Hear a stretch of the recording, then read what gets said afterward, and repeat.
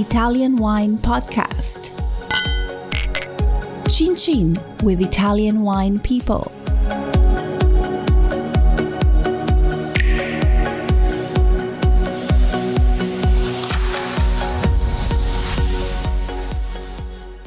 Hello, this is the Italian Wine Podcast.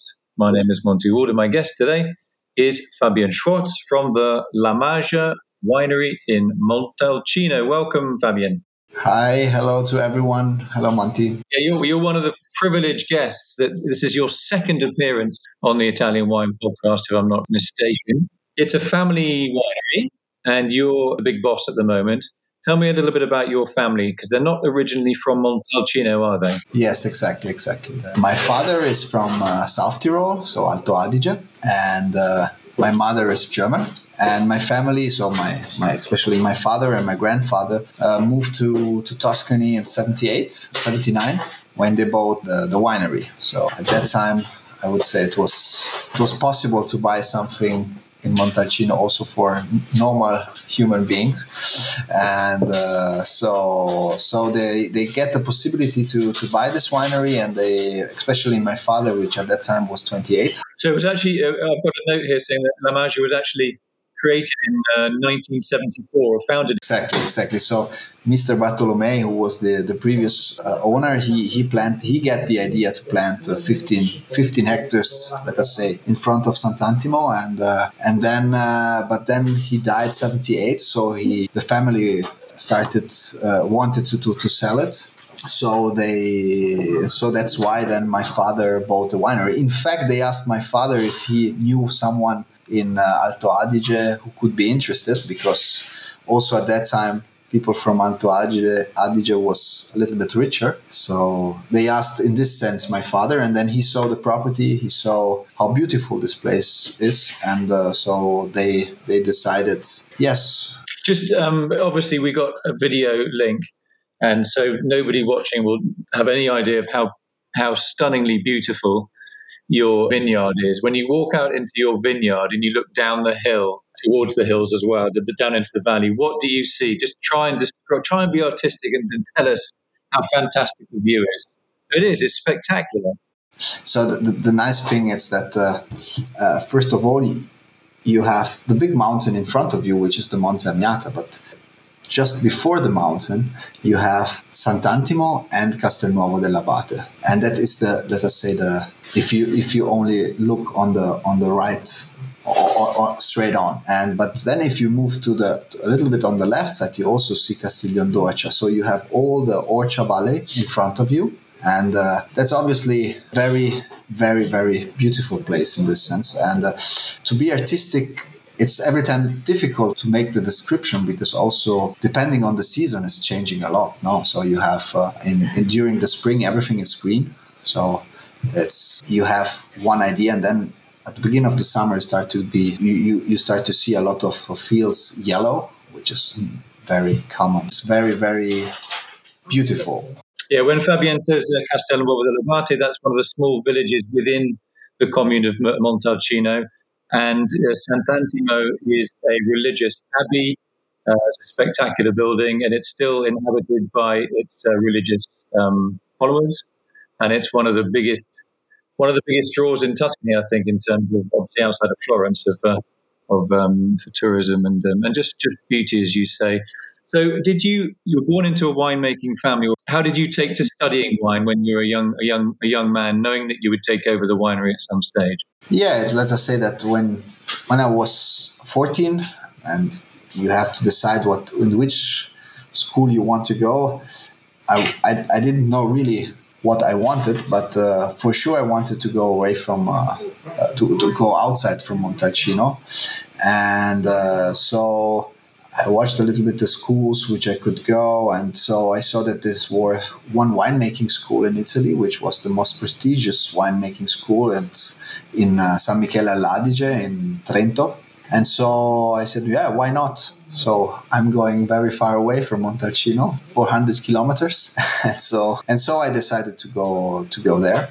And then on the school, during the school, I meet a few people which bring me to the passion on making wine and all about the wine world more than what I had at home. So it was a period which was very, very important for me, especially, let us say, from not between 14 and 16, not so much, but after that, it was very, very important for me. Okay, so Fabio, you did your study and you trained, I'm sure, with your father. How did you take to it? Obviously, the studying environment is one thing, but running the winery and having lots of responsibility, were you happy with that? Were you a little bit nervous? Were your parents nervous? I don't know. It's yes, I would be. I was obviously nervous, and in this sense. But let us say that after school, my idea was not to work at the same moment at home, but my idea was to travel around the world, see how it works. And unfortunately, at that time, my father asked me to come back home because two of the employers left. I had to stay at the winery. And the problem is when you start to work in your own winery, then it's difficult to go away, So, in fact, what I did I went to Australia and to Argentina to make two harvests, and that because of that, during the winter time, it was not I could not work, let us say like that. And then at the beginning, obviously, it was something where I was a little bit nervous when I was making the wine. I would say not in the first years, because at that time we still had the winemaking consultant. But then between 2008 and 2009, me and my father together, we decided that I could try to do it by myself, all the wine process. And so the first, let us say, 2 years were a little bit more difficult, and I was a little bit more nervous. But then year after year, I find my way to work. Fortunately, I had also some old friends from school, which when I have some problems, I can call them. How they call me, it's the same. Also, that's the nice part of the winemaking. Also. Yeah, I mean, everybody needs just a confirmation every so often. Did I do it right? What did you do? What would you have done? But it's good that communication in Montalcino itself was not always been fantastic. It has improved, I think. But with younger people like you, who are a little bit more open-minded, shall we say, things have definitely changed for the best. Now, obviously, it's a family estate. How do you farm? Are you conventional? Are you organic? Are you biodynamic? How do you do it? No, we are organic. We are certified from 2012. And in fact, Monty, that normally when you ask for the certification, you have 3 years of conversion. And we asked 2012 when, in fact, my father retired and I took over the winery, because he was never interested to have the certification because it was too much bureaucracy for him. And so when I asked for the certification, I told them, okay, wait, I can show you that it's 10 years that we work in an organic way. So I bring them all the invoices. They make the analysis of the soil and everything, and they saw yes, it's probably true.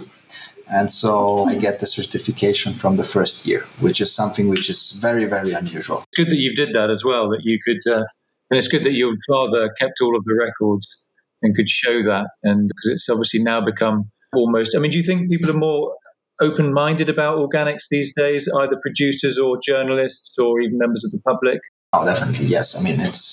Today it's something which it's very, very important. And who is organic, who is sustainable in this sense also. Because to be organic, it not means only to be organic, to use only the organic product, but it means also to be sustainable to the environment, find the right balance in your environment. So it's because of that, I think it's more and more important, and a lot of people it's looking on that. And I think a lot of farmers and also wine producer or growers, they see that the most of the time can do it in organic way, And that I think that, for example, Montalcino could be 100% organic probably, or let us say 95% organic, and without losing quantity and quality and quantity in this sense. So it's also you have to know that you want to do it. It's that's also we have to. If we look to Montalcino, when I get the certification 2012, we were, I think, 20 producers which were organic. I think now we are more than 80, and I think more than 50% of the vineyards in Montalcino are organic. So that's, I think, a lot changed in this sense, and I'm happy about that. So. Yeah, of the five biggest estates in Montalcino that have a disproportionate size of vineyards, 3 of those are now certified organic, which 10 years ago, 15 years ago wasn't really the case. And obviously there's a lot of smaller producers like you have made that step. It's like the domino effect, I think. They see what you do, for example, and they say, oh, these vines are actually healthier than they were before, and it's maybe not such a bad thing to do. So that's a very positive thing. In terms of the vineyard management, how big is your vineyard, and what particular techniques, like cover crops, for example, or what do you do in the vineyard to make it look so nice and make such great grapes? So we have 15 hectares. It's all Sangiovese. What we do, it's nothing strange in this sense.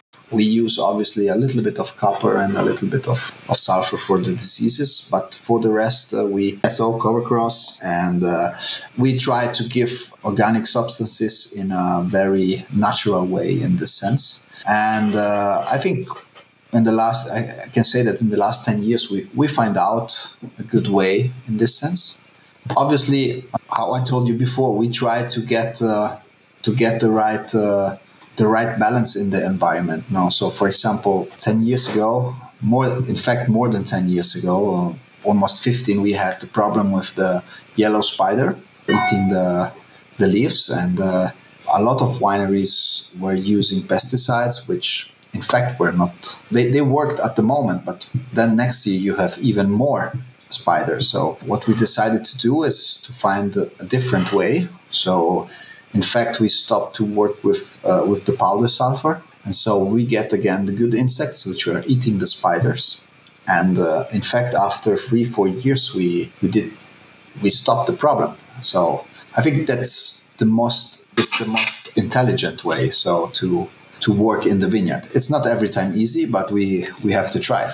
What about inter-row? Do you use sow cover crops? Do you leave indigenous plants between the rows over winter, for example? So what we try to do in the last years, it's to use between the vines. I don't know how you call that in English. Trifoglio nano. So that's a clover. Yeah, but it's very little, so it's you don't have to cut it, and you don't have to work under the rows. So that's an easy way to don't use chemicals. Or also, if you work mechanically between the vines, the problem is every time that you lose some vines, some plants, because you are working too hard. So it's if we can control the grass under the vines with this kind of plants, which it would be perfect. So we are trying. It's on some part it's working, on some part not, but it's keeping out the weeds. It's colonizing. You're choosing what you want to colonize the interrow. You're not going to have to mow it every 5 minutes and compact the soil. Shields the soil from the heat of the sun. And when it does rain, you get no erosion because the little leaves block the water, and then the water can gently go on the ground and not, really, really kill the ground. And I imagine that's pretty cost effective as well. It's the biggest cost is at the beginning. After that, in fact, it's even could be better, no? It's because then you don't have to use the tractor. You don't have to do a lot of work. I hope that it will work like that. So it's because, like you were saying before, or the biggest thing in how you can avoid the compact of the soil. So that's the hardest work on that. So. You mentioned Mount Amiata at the beginning of the interview, which is the highest peak in this part of Tuscany. And your vineyard sort of slopes down, has the mountain right in front of it. How important is that to conditions in your particular vineyard? Why does it help? So yes, it's the Monte Amiata. It's very important because, in fact, we are at 500 meters, so between 420 and 500 meters to have this slope. To have it's very important because you are looking south, and so you have first of all you have the sun effect, because all our vineyard take the sun from the early morning until the late evening. That's obviously important for the maturation, for a good climate, and also to avoid the thing that we are quite high. So when it's going to be cold, it can be very cold now at 500 meters. So to have the sun, it's obviously very important. And the other thing is that because we are more on top of the hill, so it's important because the air, it's moving a lot. So you have every time, let us say it's every time moving a little bit. And so you don't have problems of mildews, and because you don't have so much humidity. So in fact, that's also very, very important to be on top of the hill or not at the bottom. It's, in this sense, it's very important. Okay, I've got a boring technical question about Portinesti rootstocks. You changed the rootstock that was being used, which was 5BB Cobra, and now you're using 110R, yeah? Why did you change? Because that's very technical, because the Cobra was the old, where they were using during the 70s, and it's a rootstock which it's pushing a lot on the plant. Exactly. And the other one, instead, it's a rootstock which is, let us say, technical better. And it's the good thing is that it's going quite deep. It makes so that the plant, it's the maturation, especially it's more at the latest part of the season. So that's why it's also important to use the new ones. Obviously, in the 70s, they didn't have so much knowledge about the rootstocks. Today, we have more and more knowledge about the rootstocks, so we can decide which one is better for our soil and which one not. So I think Cobra, nobody is more using Cobra in Montalcino. Yeah, but you have a very interesting position because, as you say, you're very high up, you're very solar, you get a lot of weather, but you have a slope, you have air movement, you have the brightness and the warmth as well. And so what you're saying is you're trying to let those vines ripen as slowly as possible without not ripening at all, and getting more freshness into the wine, which makes, I guess, winemaking a little bit more easy. So what about the winemaking and the aging of the wine? About the aging, like it's after the fermentation, where we are lucky because, especially on the Brunello, we work with the old vines, so with 40 years, which are still from 74, so more than 40 years. So we can have very high extractions. So we stay on the skins until 45 days in some vintages. After that, we move in the oak. We normally stay, let us say, between 2.5 and 3 years in oak. We use 500 liter barrels of French oak. Every vintage becomes about 1/3 of new oak. So obviously the fact to have every time good acidity, because we are high, that's allowed us to work in an easy way. We can be a little bit less protected. So, for example, let us say in a vintage where the sanity is good, which is, let us say, a normal vintage, we never use sulfites until the end of the malolactic fermentation. So it's very easy in this sense to work. Also because you have this acidity, you have pH which are never more than 3.5, and that obviously help a little bit. Yeah, that gives you it's like a safety net, doesn't it? It's but it must be nice that when you having that particular terroir, because it really is a very, very distinct terroir in Montalcino, that in some ways, I'm not saying that you can relax, because you can never do that as a wine grower, but you've got that kind of those building blocks that you know that they're going to be there for you in the winemaking, and that must give you at least a few less sleepless nights during the winemaking. You can relax a little bit and have a barbecue during the harvest, rather than just praying that everything is going to work, right?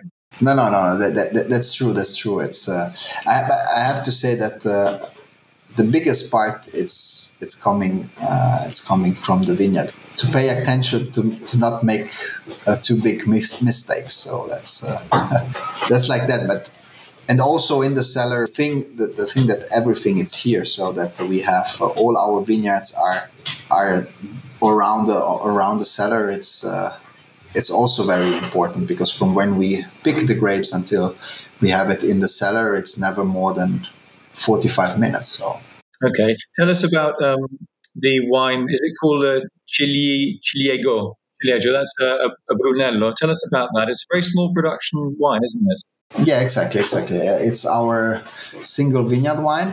In fact, it's one part of our old vineyard, and it's called the Ciliegio because we have two cherry trees in the middle of our vineyard, and between the two cherry trees, we every time produce our best grapes. Cherry tree in Italian, it's Ciliegio, and so we decided. So in with the vintage 2010, I decided, okay, from that part, I wanted to arrive until the bottle separately. Let us try with with one barrel. We started with one barrel, and now we make two barrels. But in fact, from that part of the vineyard, we get about 10 to 20 barrels, and at the end, I take the 2, 3, or 4, which I prefer, and I try to make the right mix, and then we bottle only 2 barrels. So we have only 1,000 at the moment, 1,100 bottles. Final question about, we've gone backwards, but the Rosso di Montalcino. Do you think, I mean, you make a really delicious one, very juicy and fruity and very hard to put down. Do you think Rosso di Montalcino is underestimated by people in Montalcino and by the market? It's very difficult to answer because it's very difficult to answer because it's the problem. It's how, in my opinion, it's not undervalued, or we could value a little bit better, but at the end, it has to be wine which don't have to be like the Brunello. The problem is that we never speak about the Rosso. We every time speak only about the Brunello. That's a little bit the problem. And the nice thing is that when you have when the market is going good for the Brunello, then it's also going good for the Rosso. When the market is going bad for the Brunello, it's going bad also for the Rosso. It's impossible to sell the Rosso. So, the thing is that obviously the consortium, also all we producers, we are not spending too much time and money to promote the Rosso, but we promote a lot the Brunello. So that's the biggest problem for the Rosso. But in fact, the Rosso, it's a little bit the little brother of the Brunello. So it's the other problem is that a lot of everyone it's doing have his idea of the Rosso. The idea of the Brunello, it's very clear now because you have very strange rules also on the Brunello. On the Rosso, you can do however you want. So there are some wineries which are aging the Rosso also more than 2 years. So like a Brunello in oak, and then they are wineries which are doing only stainless steel. So it's you have very, very different Rossos di Montalcino. In my opinion, by myself, I think that the Rosso should be more wine for every day. It don't have to be like, you don't have to feel that too long aging period. It have to be a wine for every day, and it's maybe a little bit simpler than the Brunello, obviously, and obviously it has to be very drinkable. Drinkable, I mean that it's a wine which, when you drink it, you want another glass, and you don't say, okay, maybe it's better in 2 or 3 years. It has to be good at the moment. That have to be the Rosso di Montalcino. And then I think if we work on that, if everyone would work on that line, it would be not a problem to sell it, and it would be also more important. But the problem of the Rosso, it will every time be that it's the number 2. So That's the biggest problem. So, all right, Fabian, really nice to talk to you. A great interviewee, fantastic terroir, very, very approachable wines, very clear, very precise. I really enjoy your wines, and thank you.